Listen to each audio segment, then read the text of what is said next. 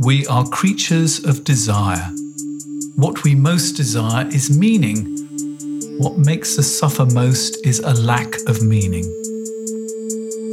The Meaningful Life with Andrew G. Marshall. Marital therapist, author, and communications trainer Andrew G. Marshall invites guests from all walks of life to discuss what makes life meaningful. Hello, I'm Andrew G. Marshall, and welcome to The Meaningful Life.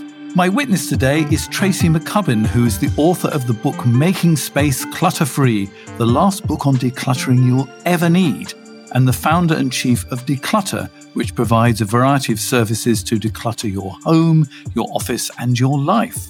I've invited Tracy onto my podcast because I wonder if you're overwhelmed with the stuff in your house and can't see what you need for the clutter. I suspect that could be mirrored psychologically too. After all, how can you lead a meaningful life if you can't see what is truly important and what is simply the noise of everyday life? So welcome, Tracy. What about your childhood prepared you for going into other people's houses and throwing things out? Oh, thank you, Andrew, so much for having me. I love this. And I love the conversation about a meaningful life because as an overview, that's what I learned about my business, that it's never about the stuff. It's never about having a perfect home. It's about helping people be their best and have their home support them. So if we're going to dive right into it, I grew up the child of a hoarder. My dad is a diagnosed category 10 hoarder. It got worse as he got older. So when I was a little kid, it was sort of he was eccentric or a pack rat. And then as emotional traumas happened to him over his life, divorces, breakups, loss of jobs, it got worse and worse and worse. So I witnessed, to use your word, my whole life, the impact that stuff has on a person and the impact that a person's relationship with their stuff got in the way of their relationship with other people. And it sounds like you've got a relationship with a dog as well. What's your dog called? Yes, I do. The dog is called Bodhi. We have moved into a new house and we are learning the ins and outs of it. So let me see if I can get that under control. It doesn't matter. My dog occasionally makes appearances on this podcast as well. Yay! Yeah, he's figuring out the neighborhood. So tell me about, I don't understand what a category 10 hoarder is. So as a child, give me a picture of what it was like and how that impacted on you as a child. So hoarding is a anxiety disorder. For the longest time, they thought it was a symptom of obsessive compulsive disorder. It used to be called Collier's disease, but in the probably last 10 years, the psychiatric community has made it its own disorder and they rate it on a scale of 1 to 10. So there are certain things like, are there rooms in your house you can't go into? Can you sleep on your bed? Do you have more than 4 animals, in a small enclosed space? So he is at the top of the scale. He has probably 4 rooms in his house he can't go into. There are goat trails through his whole house. So that wasn't occurring when I was a child. It was more, he was starting to accumulate. There was, everything was always messy. He sort of set his life up so that it could never take hold. He was subletting places, living on a boat, but he always had storage units and we were always moving stuff from one place to another. The focus of our time together after he and my mother split up was very much about his stuff, managing it. Oh, we have to take this out to the farm. We have to get this to this garage. I'm renting this place from this person. It was always the activity. And we just sort of thought he was weird. And then he made a big move from Washington, D.C. back to California. And I was helping him arrange the movers. And I got a call from them to say, look, we do this all the time, but we need to tell you because no one had been to see his apartment back there that he's a hoarder. And that was when my brother and I realized the depth of it. And how old were you when your parents divorced? I was 7. Gosh, so this is quite from a formative age, really. Yes. The divorce was terrible, as most are. And very chaotic and lots of things going on. So I always, at a very young age, was trying to make order out of chaos. Well, if my shoes all point the same way, and if my books are lined up perfectly, so subconsciously, I very early realized that environment and our stuff impacts how we feel. So then when I literally stumbled onto my business, I was working as a personal assistant, and I would kind of do odd jobs for friends of the people that I was assisting for. And, oh, can you help my grandma needs help sorting her paperwork, or, I started doing these little odd organizing jobs, not even charging for them. And then people started calling, and more and more and more.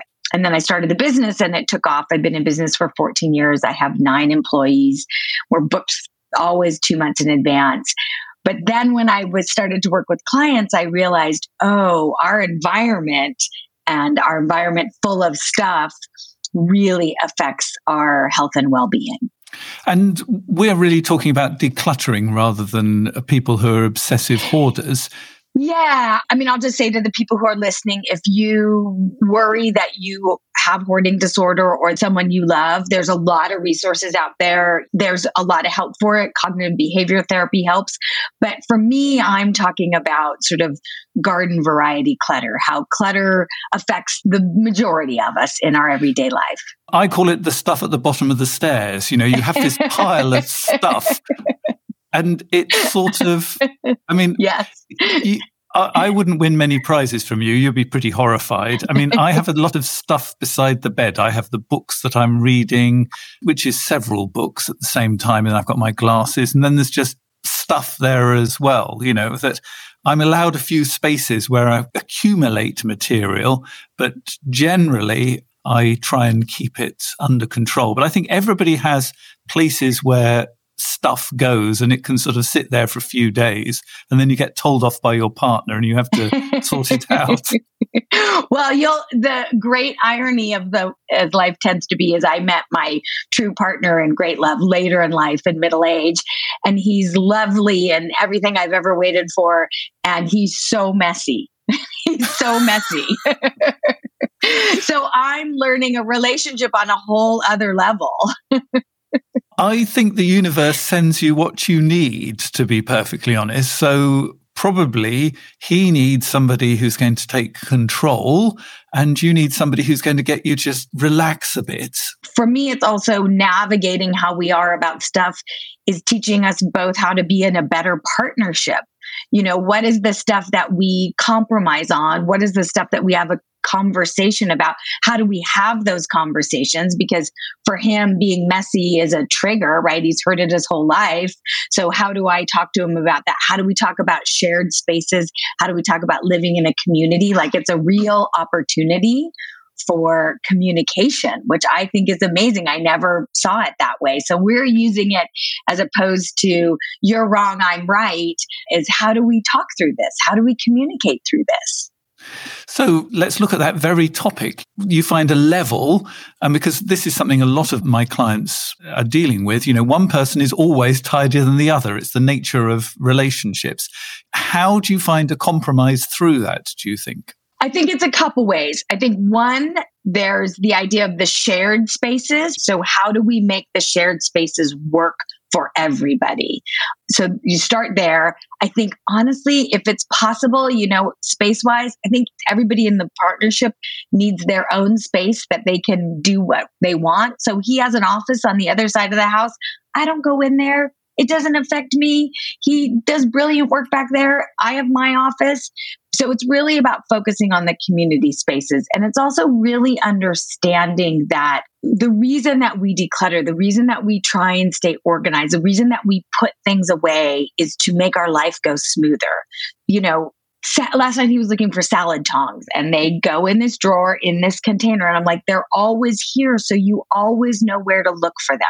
This isn't about you being wrong or messy. It's about where to find what you're looking for. So the rest of your life is easier. So really reframing the conversation so that it's not you're wrong and I'm right. It's that I just watched you spend 10 minutes looking for your keys, and that was incredibly frustrating to you. If you put your keys in this bowl, where keys always go, then you always know where to find them. Let's take that frustration out of your life. So it's really about defining the shared community spaces, giving everybody their own, and then, understanding, like, this is a perfect example. He makes me a cup of coffee every morning. He brings it to me in bed. It is the sweetest, loving gesture. But then the coffee stuff is always on the kitchen counter. So I clean it up because the gesture of him making me coffee means so much to me that I can rinse out, I can wipe the coffee grounds off and rinse out the French press and put it in the dish drainer.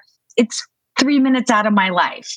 So in that compromise, instead of like, you need to do this, it's like, oh, this is this amazing gesture that starts my day full of love. So I rinse out the French press. I've got something that I talk about with my clients that might be useful for you as well, that I talk about seesaws. And you know what it is with a seesaw? If you push down one end, the other person goes up on the other end. So one would be money, where one is a saver and one is a spender, but obviously tidiness as well. So the more tidy you become, often the more your partner will become messy. And obviously the more messy he becomes and pushes down on the other side, the more tidy you're going to want to become. And, you can go up and down on a seesaw, which is not very nice, being flung up in the air and going down again. Or or you can move more to the middle a little bit. Each of you move more to the middle a bit. And then there are differences, but actually you're not being shot so far up and down. If you learn that the more you push down on your particular area, the more he's going to go up on his area, I think it actually helps you begin to think, yeah, let's try and find the compromise. And I love your framing. We want to make life go smoother. How are we going to do it, rather than, I'm clean and I'm wonderful and you're messy and you're wrong, or the other way round. So I love that. Yeah. And I heard somebody say this once, and I thought this was great. And I've been really saying it to myself is, in a relationship, do you want to be right or do you want to be close? And so even. Yeah, exactly. So I've been finding things where it's like, it doesn't matter to him how the towels are folded in the linen closet. It doesn't matter to him. It matters to me. He's never going to fold them the way I want them folded. When I fold them, they're folded the way I want to. So I get to fold them the way I want to.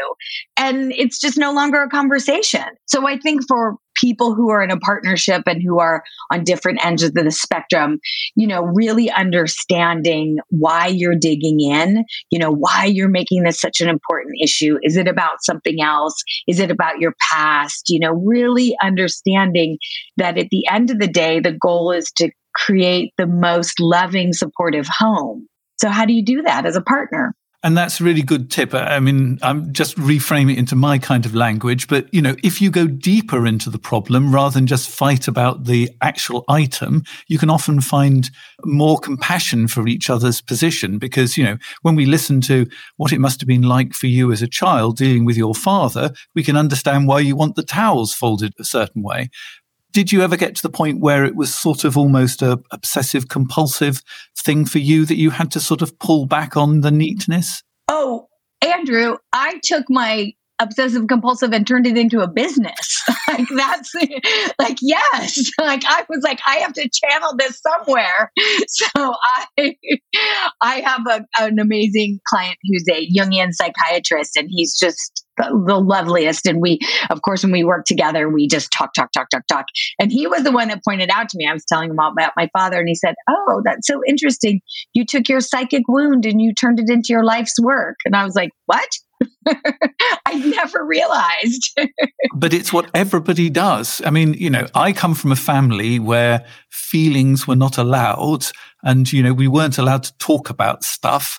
And, now basically I talk about everything personal to everybody in the world. So, I've done exactly the same. I think we all do that, to be honest. I was reading something the other day, which I thought was so interesting. This person was talking about trauma, and they were saying that, so often we think of trauma as this horrible thing that happened to us, and it was, but that maybe you take a moment to see the strengths that came out of you by going through that trauma. Like, oh, I lived with my dad. I saw all this stuff happen, and I turned it into a very successful business working with clients that I love. I wrote a book about it. Like, that's the sort of other side of it. So it's very interesting. And I see that with clients all the time, because for me, working with people in their homes, it's never about, oh, you have to be right. You have to do it this way. It has to be color coded. And, it's about, no. I want your home to work for you. I want it to work smoothly so you can enjoy your day or start your day off right. So sometimes we have to unwind a little bit and look back at, why do you beat yourself up so much about this? Or why do you feel so bad about this? Where did that come from? And then realize that you can release it. So what are the sort of common reasons that people have too much stuff that would allow somebody listening to this to look around their house and see why they might be in a situation where all their cupboards are full, so to speak? So in working with clients and speaking about it for a long time, I realized that as humans, we've basically collectively created these stories about why we can't let go of our stuff, why we keep it. And I call these stories the emotional clutter block. So they're the emotional narratives that we tell ourselves about why we can't let go of our stuff. So that's what I write about in my book, Making Space Clutter Free. But they range from everything from my stuff keeps me stuck in the past. So I'm holding on to my memories. I want to go back to my glory days, to I'm not worth my good stuff. So I don't use my special things. I save the nice candles and I have clothes with tags on it, or my stuff tells me who I am. So you're a shopper, and a shopper can be anybody who buys, luxury items to people who get things on sale. Those people that are like, oh my gosh, I got this on sale. I went by where and I got a great deal. They define themselves by their ability to, be frugal. There's the stuff I keep paying for. So these are things that you bought that were expensive or expensive to you, and you really don't ever use them, but you're like, I can't let go of that. I paid good money for that. I joke with people all the time about treadmills. I'll go into someone's house and they'll have a treadmill in the middle of their bedroom, and I'll say, oh, do you use your treadmill? And they go, every day to hang my clothes on. And another one is I'm stuck with other people's stuff. So that's about people in our lives who have passed. That's about grief. That's about unresolved grief. Avoiding my stuff. That's my clutter block. Paperwork. I can't. Opening mail.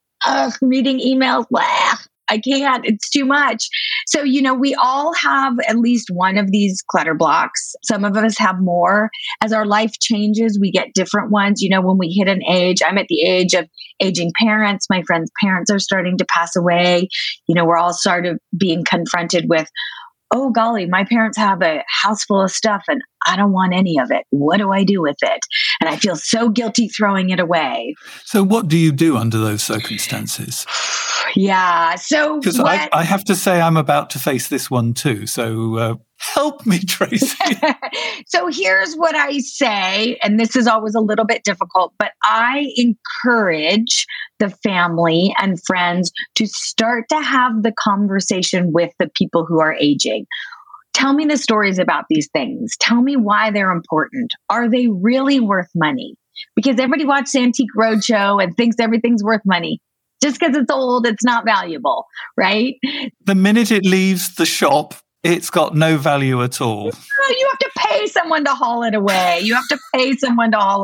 We have a great thing here in Berlin where you just leave it on the street and somebody will come and take it. Opposite where I live, somebody put a sofa out on the street. And, for the next couple of hours, people sat on it to repair their bicycles and various other things like that.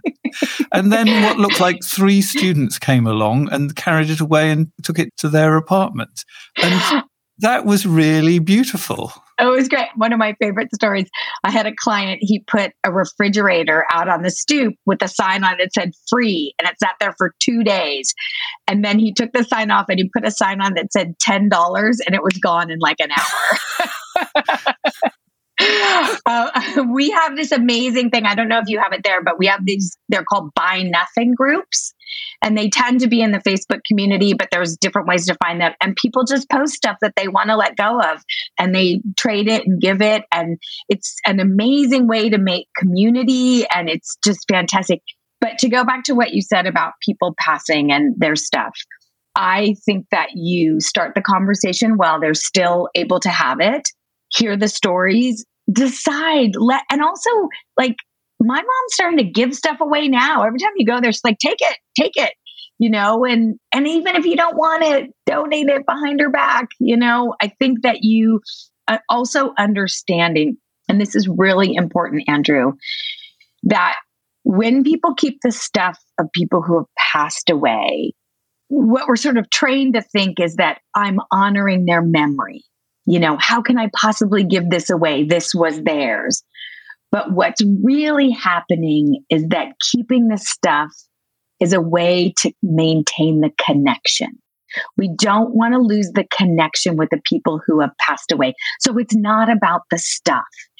We don't want to lose that connection. So is there another way that you can keep that connection? Can you, have your favorite photo of you with them out so you see it every day? Can you, once a year, go to their favorite restaurant and think about them? There's so many other ways to keep the connection without having to fill your garage with their old furniture. And I think when people understand that, it makes it easier to let go. I mean, my partner died when I was in my late 30s, and he'd come over bizarrely enough, from Germany, where I now live, with something like 87 boxes of stuff, most of which sat in the garage for quite a long time. And on one level, the lesson was an important lesson, which is, we spend all our time collecting stuff that nobody actually wants. So it's been very good at me because I don't actually buy very much stuff at all. So I've learned that lesson, but I can't let go of things. That's my problem. I could take you around my office and show you things. In fact, a lot of them are really useful things that I'm still using, but I find it incredibly difficult to let things go. But let me say something, and this is a really important distinction, Andrew, that if there are things that came from him and you still use, whatever, a stapler that was his and you still use it, like, you don't have to get rid of it. What I'm talking about, when it becomes clutter, is when it's stuff that you have to move out of the way to do something else. Or I tell people, do you feel like your stuff is owning you? You're not owning your stuff. That you are managing your stuff. So I'm not saying get rid of everything. I'm not saying have 5 pieces of clothes. If you use it or if you love it and it supports your life, by all means, keep it. I think there's this sort of idea now that decluttering is like, get rid of everything and you shouldn't have anything. And I don't think that. I want people to be flooded with memories. I just don't want it to keep them stuck. So how do you actually help people decide what's important and what's not? So when I go in and work in people's homes one-on-one, it's a combination of I provide the help of the physical labor.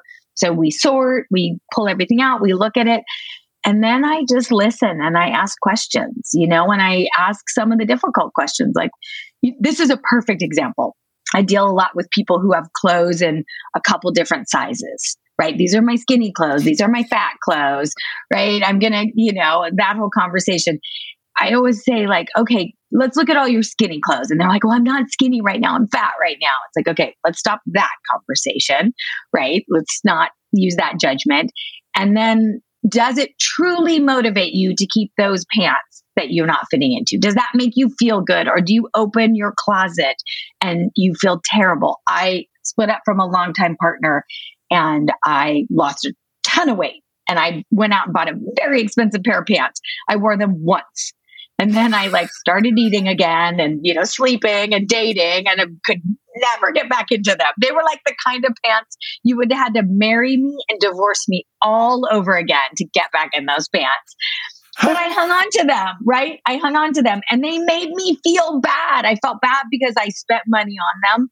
Emotional block number 7, the stuff I keep paying for. They made me feel bad because I was never going to be that skinny again. Clutter block number 1, my stuff keeps me stuck in the past. There was just all this stuff. And finally one day I was like, these have got to go.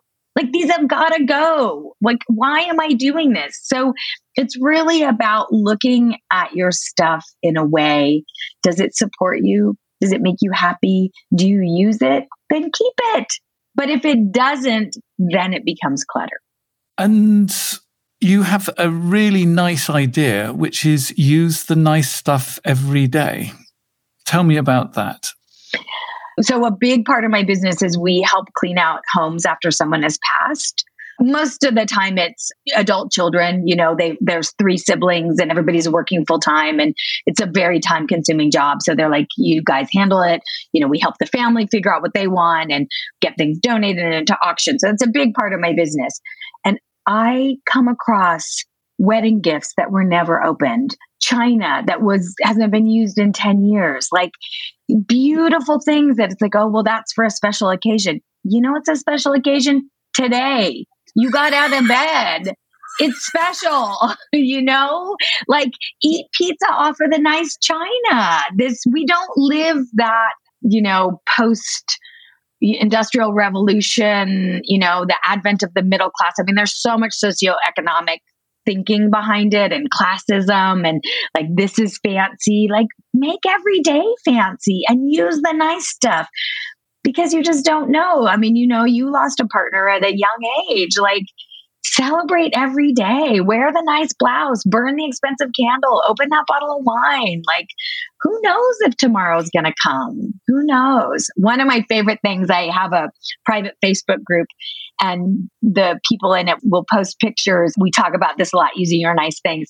And they'll post pictures of them like having their afternoon tea or their morning coffee with a little cookie in their beautiful china, instead of the old Starbucks coffee mug. And they're like, I just took a moment to sit outside in the sunshine and have a cup of tea and a cookie, like in a beautiful, porcelain teacup. Like, do it. Life is, appreciate the beauty.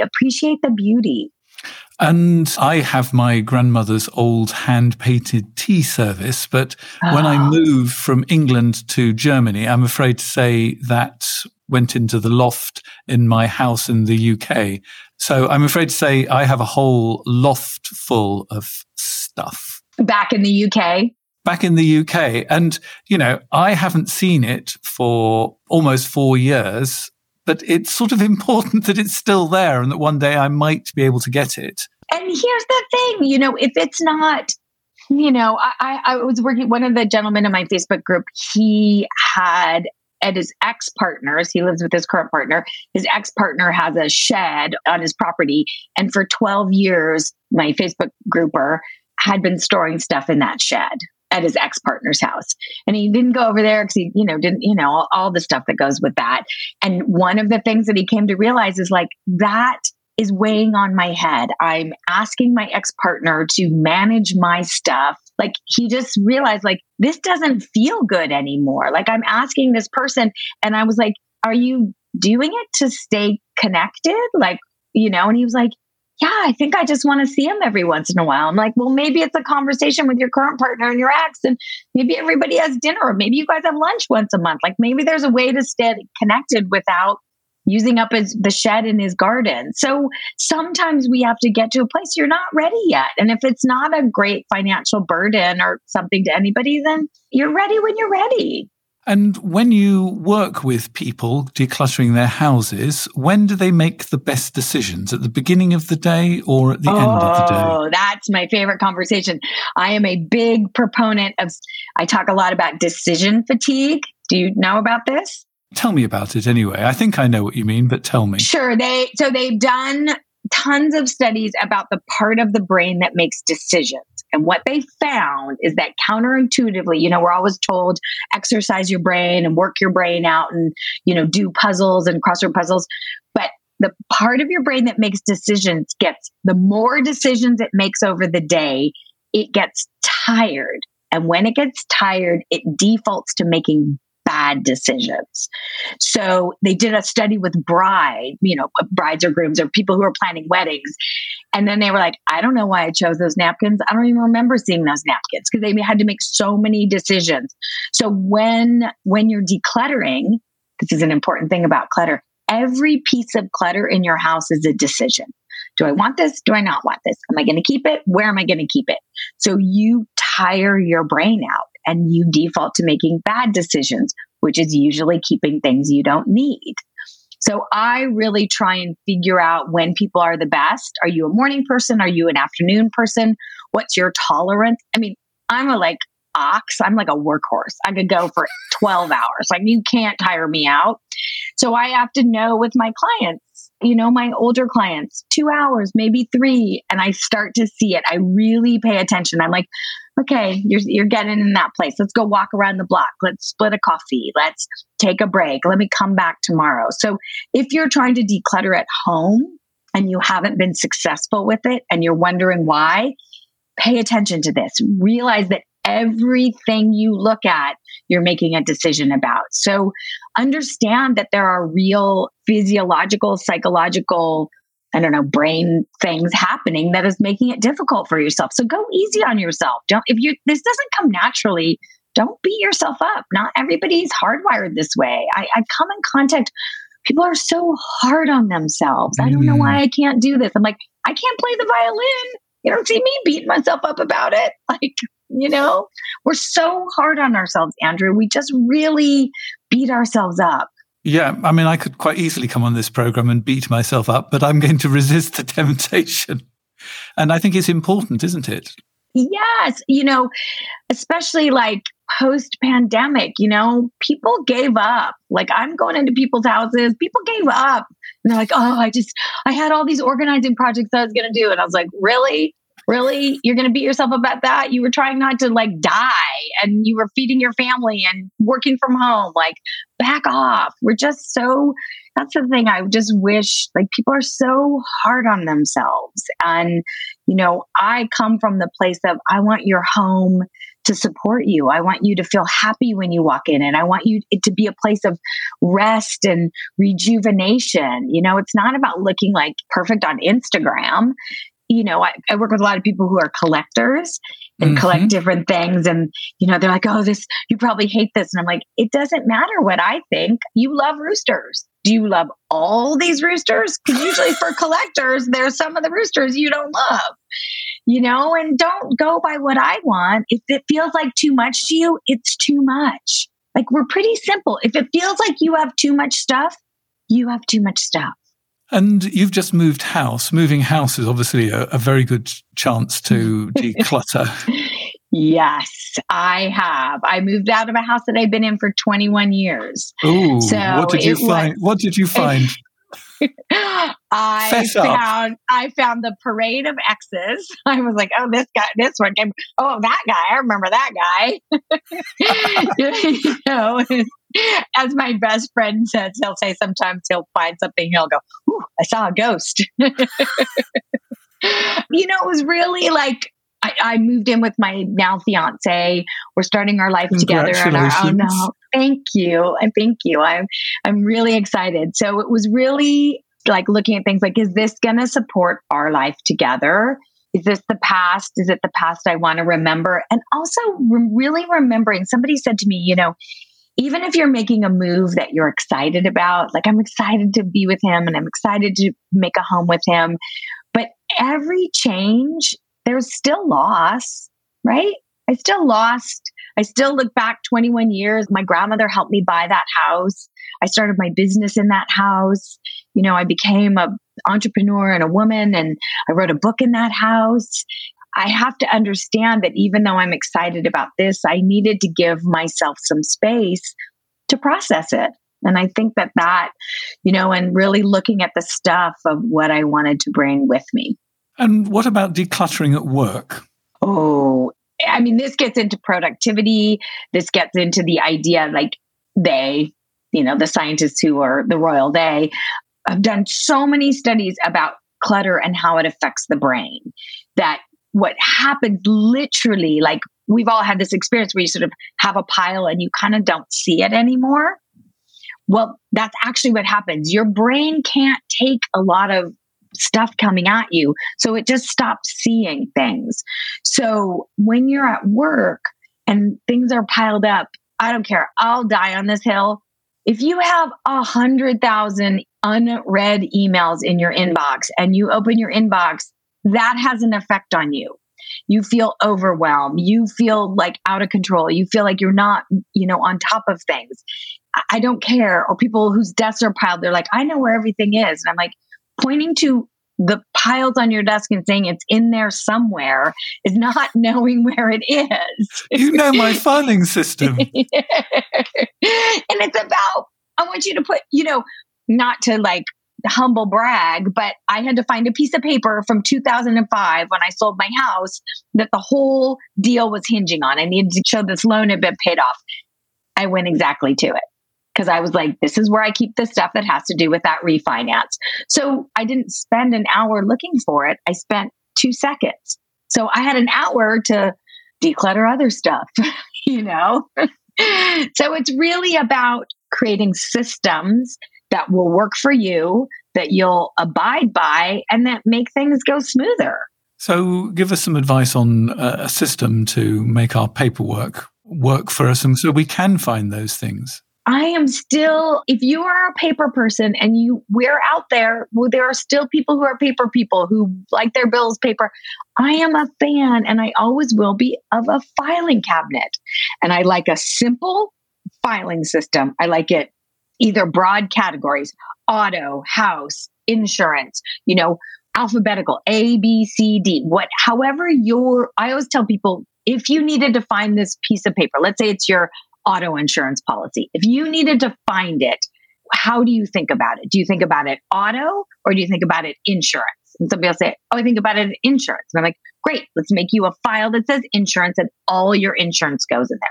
It doesn't have to be fine grained inside of it and reverse chronological. You just need to know where to put your hands on it. Even if you don't want a filing cabinet, you can buy those plastic file boxes at the office supply store that hold files and put them in there, just sort through it. The other big thing about paper clutter, the number one cause is over retention. We're keeping more things than we need to. And part of that comes out of, interestingly enough, Andrew, if you're someone who has lots of paper and you constantly can't find things, this weird thing happens where you keep too much because you can't find what you're looking for. So it's really like, do I really need this? Do I really need this? And asking yourself that. What's the best lesson that you've learned from one of your clients? What's the best lesson that I've learned from one of my clients? Golly, I just have so many. You know what? That we age, that life goes on, the march of time, that we can't stay stuck in the past. We can't stay backwards. We have to move forwards.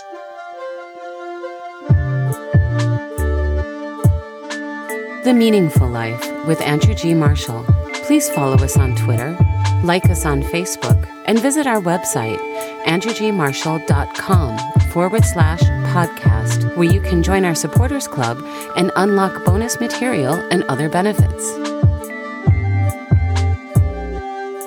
So one of the advantages of being a member of the supporters circle is that you can send a letter in to us for me to discuss with my guests. Today, in fact, actually, I've got an extract from a book that I would like to talk about.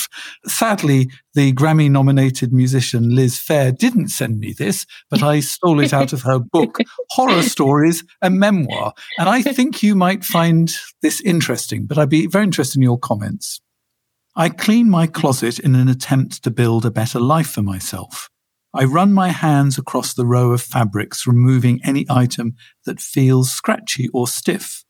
I imagine the guy I'm dating wrapping his arms around me, and anything that doesn't feel good to touch has to go. I think about what I'd take with me if he asked me to move in with him. I think about what kinds of clothes he'd like to see me in if he comes home and saw me walking around the house. Garments that fail to pass this test are tossed unceremoniously into a lavender-scented trash bag, then stuffed into the trunk of my car and driven to the Goodwill in the morning. It's like murder, killing the outfits that once served me well, but they have too many memories clinging to them, and I'm ready to start over. By the time I've finished purging, half my previous wardrobe is gone. What I keep looks great on the hangers. The racks spacious and sleek like an art installation. Decluttering feels like rebirth, as if I'm inviting in the future, rather than dwelling on the past. I'm scared of winding up as an eccentric old lady living alone in a big dusty house. I've deliberately sought out a life in which I would never feel lonely or isolated. I work in a hectic, crowded environment, yet when I go home and there's no one there, the empty rooms feel even lonelier in contrast. Sometimes I can see that old lady in the mirror looking back at me, waiting for her chance to burst out.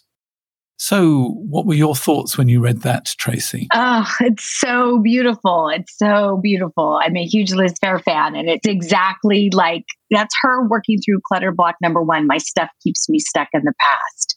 That she's looking at her clothes to a future self, which to me is the positive, right? This is, I feel good in this. It's not itchy. It's not scratchy. I envision a life with a man, that it's so positive and moving forward. But it's also interesting because there's that fear back here, right? I'm going to grow up to be an old eccentric lady, which, by the way, let me add, I hope to be that. Like, that's my goal.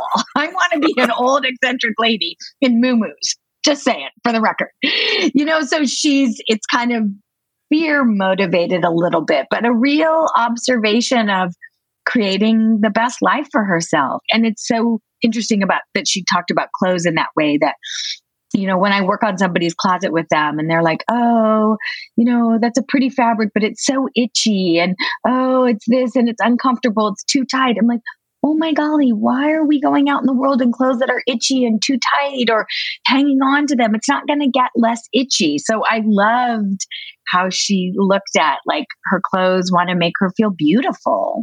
But getting rid of them is like murder. Yeah, because they're memories, right? They're memories. That's really what it is. What's that expression that they say when you're editing your writing, killing your darlings? Yep. It's the same thing. You're killing your darlings. I used to, back when I was young and living off of not much money, a group of girlfriends and I, we would do a clothes swap. So we would bring all our clothes that we didn't want. We'd have a brunch. We'd drink cheap champagne and we'd trade clothes with each other. And most of it ended up going to the women's shelter, but it was such a fun morning. But we had a couple rules. You couldn't disparage your body. You couldn't say negative things about your body. People were very supportive. But the other rule was if you had something article of clothing that a friend took, but when you were wearing that article of clothing, you had, let's say, gotten lucky in it. You had to tell the person, and then everyone would go like, who was that? Tell us that story. So it was all sort of recounting. And the bit that really got to me was this idea of being frightened of this person that you might become. And I think a lot of people do have that fear of the person they're going to become. And as I read it, I sort of almost wanted her to imagine that she was actually going to meet this person and actually speak to them and actually say, for example, what's your life like, rather than actually assuming that they're going to be lonely. So that actually almost imagine what it would be like to actually be with that person. And it could be actually different from what you imagine if you had a conversation in your head with them. Well, and also, don't you think that's such an interesting thing? Because I deal so much of my clients, I think a lot of people keeping a lot of stuff is staving off loneliness. That they literally build a wall around themselves so they don't feel lonely. They shop when they feel lonely. And it's sort of how I feel about happiness and unhappiness. Like, sometimes we're going to feel lonely. Like, what's so bad about having that feeling? Because I would imagine for someone like a Liz Phair that when she feels lonely, maybe that's when she gets creatively inspired. Like, maybe if you sit with the loneliness for a little bit, then you're like, oh, I don't like this. I'm going to reach out to an old friend, or I'm going to take a walk. We're trying so hard to stay away from the bad feelings. And maybe sometimes we just need to be with them for a little bit. Because they might be trying to tell us something. They might be saying there's something about your life that isn't working at the moment. This rushing around, keeping yourself busy with stuff is actually stopping you seeing the really important things. Stuff could be stopping us from seeing the really important things. Yeah, I think we use stuff as a distraction. I think we use stuff as a distraction. We don't want it in the same way that people use alcohol, in the same way that people use weed, they use food. We use it as a distraction. And so I'm asking people to just create an awareness. Like, are you shopping late at night on Amazon because you really need that stuff, or because you just don't want to crawl into a bed by yourself, or you don't like the partner that you're with, or you don't like your job you're going to get up for in the morning? What's the avoidance that you're doing by that activity? And let's turn it round to what would you really like to do rather than shopping on Amazon? What would be a great way of spending this evening? What would be the thing that you would really like to do? And, how are you going to do it? Because, it could be you want to go out, you want to meet somebody, or you want to do some interesting activity. You want to start an evening class or something. I don't know, but let's find out what you want to do. It's funny. I sort of, as an entrepreneur, I'm always working, right? I always have to work. I always have work to do. And I'm after dinner, kind of at the end of the night, like answering emails and taking care of that. And my partner is so good about saying, like, put down the computer and let's take the dog for a walk. And I'm like, oh no, I've got overburdened. But it's when we have our nicest talks and we kind of recount the day and wind down a little bit. And I realize, like, oh, put the stuff, mine is, business stuff, put the stuff down and go participate in your partnership. And it's really such a lovely, like, I show up for him and he shows up for me. And guess what? Those emails will be there when I get back or in the morning. So I have a little bit of a suspicion that I know some of the answer to this question, but I'm going to ask it anyway. You've been a witness on The Meaningful Life, and I have to ask you what makes your life meaningful. Because I think as well as having your business, you have a charity that you're very interested in. I shouldn't guess. Tell me what makes your life meaningful. I think my life is made meaningful by my work. I love my work. I love my clients. I love making a difference in people's lives. I love seeing them embrace and change. My life is made meaningful by my partner, my friends, my family, my relationships in my life make my life very meaningful. And then my life is made meaningful by my charity. I run a nonprofit called One Kid, One World with a childhood friend, and we rebuild schools in developing nations. So we work primarily in Kenya and Central America. We identify schools that the community has built and are struggling to stay open, and we build classrooms, we put solar power in, we buy books, we pay teachers' salaries. We don't affect curriculum whatsoever. It's not our place to say, but we give them the resources. We also pay a lot of student tuition for girl students, and we have a big program where we provide feminine hygiene products to girls to stay in school, because for a lot of young women in developing nations, not having access to feminine hygiene keeps them out of school. How many hours are there in your life? I have a feeling that whereas most of us have 24, somehow you have 28. I don't know. I have good support. I have a great team. I have a fantastic assistant. I've got 8 people who work for me who are fantastic. So I have a little organization.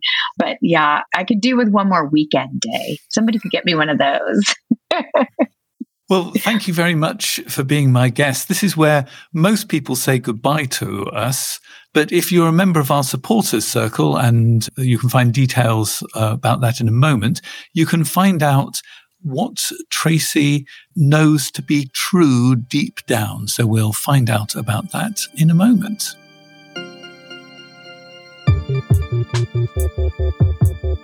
You've been listening to The Meaningful Life with Andrew G. Marshall. You can follow Andrew on Twitter, like him on Facebook, and please leave a review wherever you consume your podcasts. Making, editing, and distributing The Meaningful Life comes with substantial costs, and we'd like to ask for your help. Visit our website, andrewgmarshall.com/podcast, where you can join our supporters club and unlock bonus material for every program, send in a letter to be discussed by Andrew and his guests, and join a community of other people seeking to make their life meaningful. At the gold level, you get even more benefits. Production of The Meaningful Life with Andrew G. Marshall is by Michael Dooney. Social media by Madeleine Healy. Sound engineering and theme tune by Sebastian de la Luz Mendoza. And I'm Susie Colick. Please tell your friends and spread the word. Thank you.